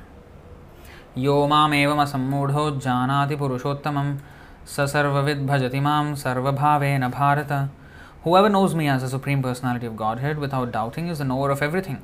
He therefore engages himself in full devotional service to me, O son of Bharata. So, if we know Krishna, we know everything. So, science means what? To know. So, we will actually know everything if we know Krishna.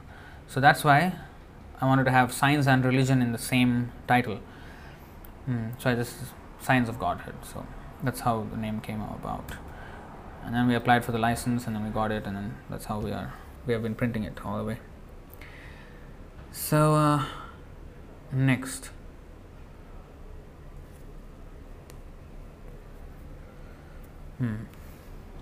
This is good investment policy. There's a verse quoted in the comments. 11:29-22. We have to exchange our temporary life for the eternal life. Esha buddhimatam buddhir manisha cha manishinam yat satyam anriteneha martyena pnoti mamritam. This process is the supreme intelligence of the intelligent and the cleverness of the most clever. For by following it, one can, in this very life, make use of the temporary and unreal to achieve me, the eternal reality. It's a very nice verse.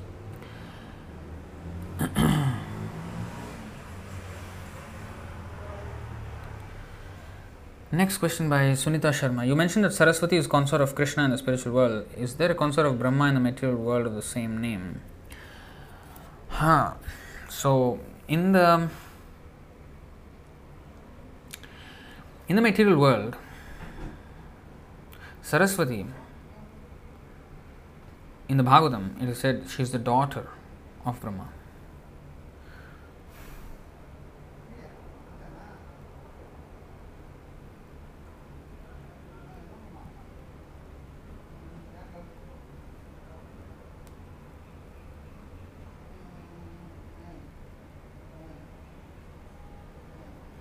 Just 1 second,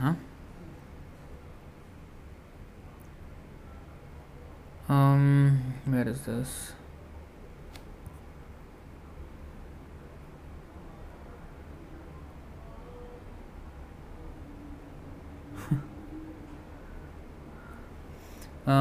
Just 1 second. Saraswati.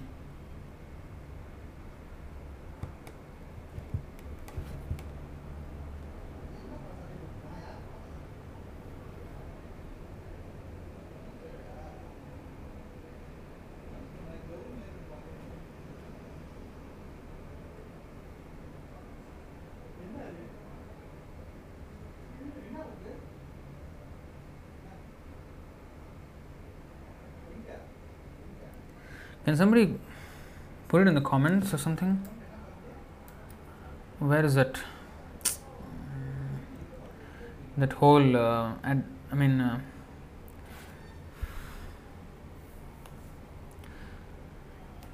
whole episode of Brahma and the daughter. Can somebody put it in the comments?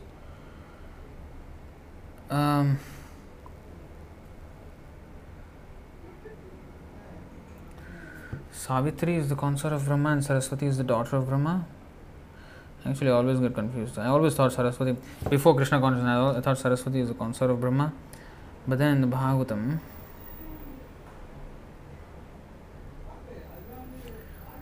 can somebody just put it in the comments?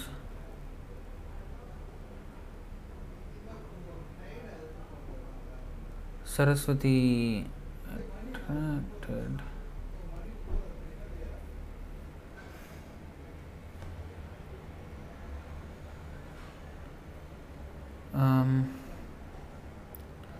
I don't know. Where is it? Okay, I'll just wait for the comments. If somebody can put that. How come I'm unable to find it? Never mind.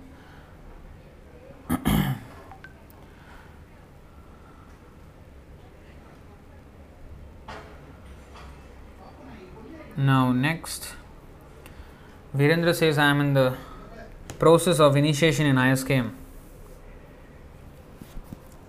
Good, Prabhu. Asha Sanjeev, will Krishna accept me even if I have sinned? Krishna has come to this material world to accept all of us. We are all sinners. But we can't remain a sinner and be accepted by Krishna. We have to stop whatever we have done. Whatever we have done so far, that will be excused by Krishna, but we should not commit them again. Not that I'll keep on sinning and Krishna will keep on accepting me. No. Krishna is not a fool. He wants us rectified. Then he will take us back. So we have to rectify ourselves. So if we have sinned in the past, he will definitely take us back. Why not? He is very kind. That's why he says, Sarvadharman parityajya mamekam sharanam vraja aham tvam sarvapapebhyo mokshayishyami ma suchaha. Sarvapapebhyo. What is that sarvapapebhyo? All sinful reaction. I shall deliver you from all sinful reactions. Do not fear. See? So he will save. Asha Sanjeev, please give the address to prescribe ISKCON magazine. I wouldn't actually recommend you to prescribe to ISKCON magazine because they are putting all these kind of articles. That's why we actually stopped. I think we will be putting our magazine in e-format for devotees of other countries to read our past issues. We are in the process of doing that. Maybe we can subscribe to that. But yeah, I mean, if you Google ISKCON magazine Back to Godhead, you can know how to subscribe to that. But personally, I wouldn't recommend that because they are promoting all these gurus and Prabhupada's magazine. That is Prabhupada's magazine, and they can't be promoting gurus in that magazine. The whole ISKCON is on a wrong platform because they are having these gurus who are not authorized by Srila Prabhupada. So why they should be supported? Why such blatant thievery we should support? Why? So we don't want. So you should not actually. Next, Krishna Smaranam Prabhu. What do you think about the Back to Prabhupada magazine by Krishnakant? Well, he got on our case as well in one of the issues. He even wrote bad about us. See, this is the thing. Back to Prabhupada magazine is just about finding all kinds of faults with the ISKCON gurus, but doing nothing concrete in pushing on the Prabhupada's actual movement. Where is the preaching of IRM? IRM is actually producing this. Where is their temple? Where is their temple? Where is the temple president? Where are the preaching programs? Where is the Bhagavad Gita class? Where is the love feast? Where are their festivals? Where is the prasadam distribution? Nothing. Simply write, oh, this guru did that, this guru did this, ISKCON did that, this. That's all they want. They just what is the point in meditating on their faults? Yes, we know they are faulty. To highlight somebody, yes, but then you have to show what is the alternative. If you say they are wrong, you should show what is right. But if you don't show what is right, just say they are wrong. Okay, what is right? Simply to say that they are wrong. Is that right? No. We have to show what is right. We have to do practically what Prabhupada actually asked us to do. Prabhupada did not write magazines telling how his god brothers in Gaudiya Math are wrong. Back to Bhakti Siddhanta, and then what all his god brothers were doing. He wrote a magazine like that. No. So this is a stupid endeavor, and actually nobody cares because ISKCON doesn't care. They're just going on and on and on.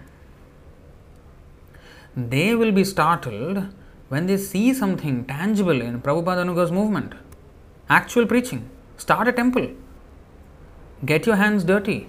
Go out on the streets to book distribution, fundraising, organize festivals, Rath Yatra. We should be in the fire, in the field work of preaching, as Srila Prabhupada said. No field work, simply sitting in somewhere, nobody knows whether he's even following the morning program, and then he's an acharya. What is this? I mean, there is some credit to IRM because they put together all the documents of Srila Prabhupada in the beginning, and they are the ones who put a very nice compilation of it. But they must go beyond that. And now they have come to the point of blaspheming those who are actually pushing on Prabhupada's movement. And they're writing bad about even us. When we're trying sincerely to push the movement, they simply write bad about us. So what is the point? It's useless. Now it's a useless thing. It's just practically nothing. Nothing is going on there.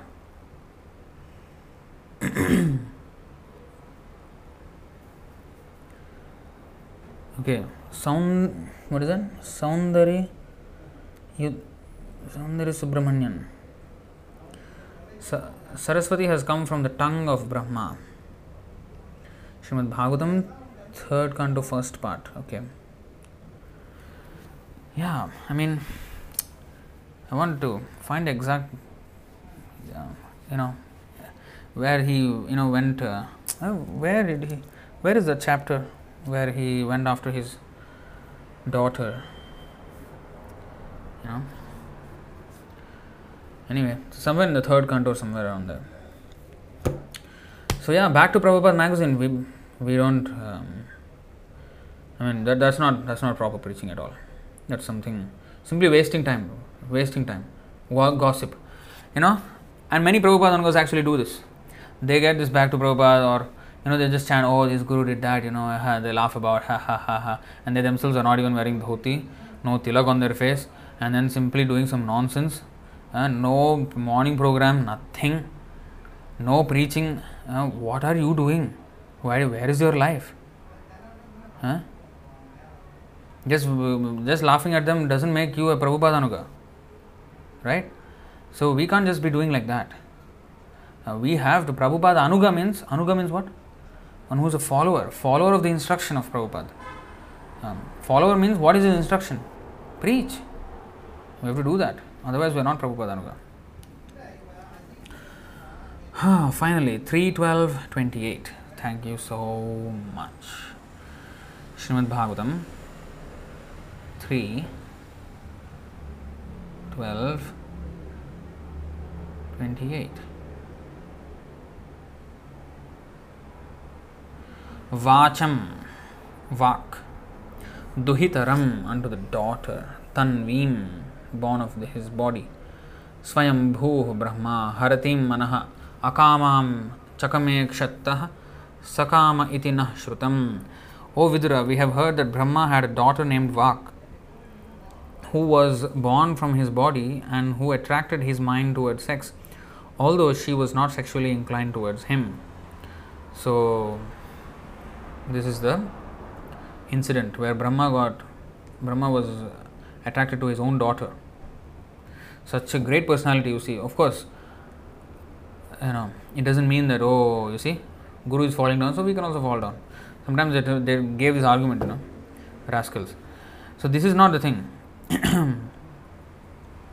It is to show, Prabhupada said, it is to show that even if such a great person can be disturbed by this, but how careful we should be. That is what this means. These incidences are like that. In fact, in Madhva Sampradaya, Madhvacharya did not even translate this part, because Brahma is our Sampradaya, starter, Sampradaya Acharya. So he did not describe this Leela. He avoided this. But Srila Prabhupada actually explained everything. It is just to show that how careful we must be. When Brahma and Shiva themselves, can be affected by this, then who are we? How easily we can be affected. So how careful we must be. Carefully we have to take shelter of Krishna. That is the lesson. So anyway, so Saraswati is the daughter of Brahma from this. Vak. So her name is Vak.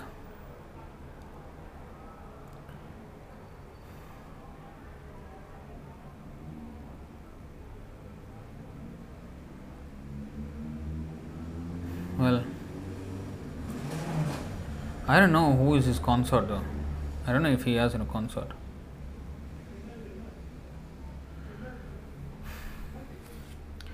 And yesterday there was a question. there was a question that why we, in the beginning, one will be very interested in spiritual life, and then one becomes devotee, then that enthusiasm which was there in the beginning is not there. That is actually after the lecture I remembered that word, ayatayamani.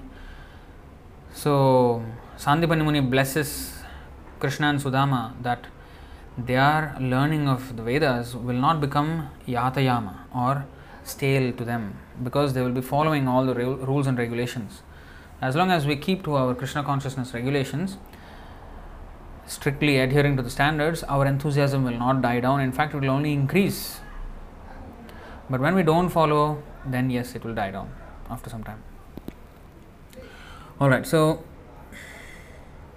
I think that's the end of the session. We will stop here then. Thank you very much. Bhagavad Gita ki jai, Srila Prabhupada ki jai, Ananta Koti Vaishnav Vrind ki jai, Nitai Gaur Premanande, Hari Hari Bol, Hare Krishna.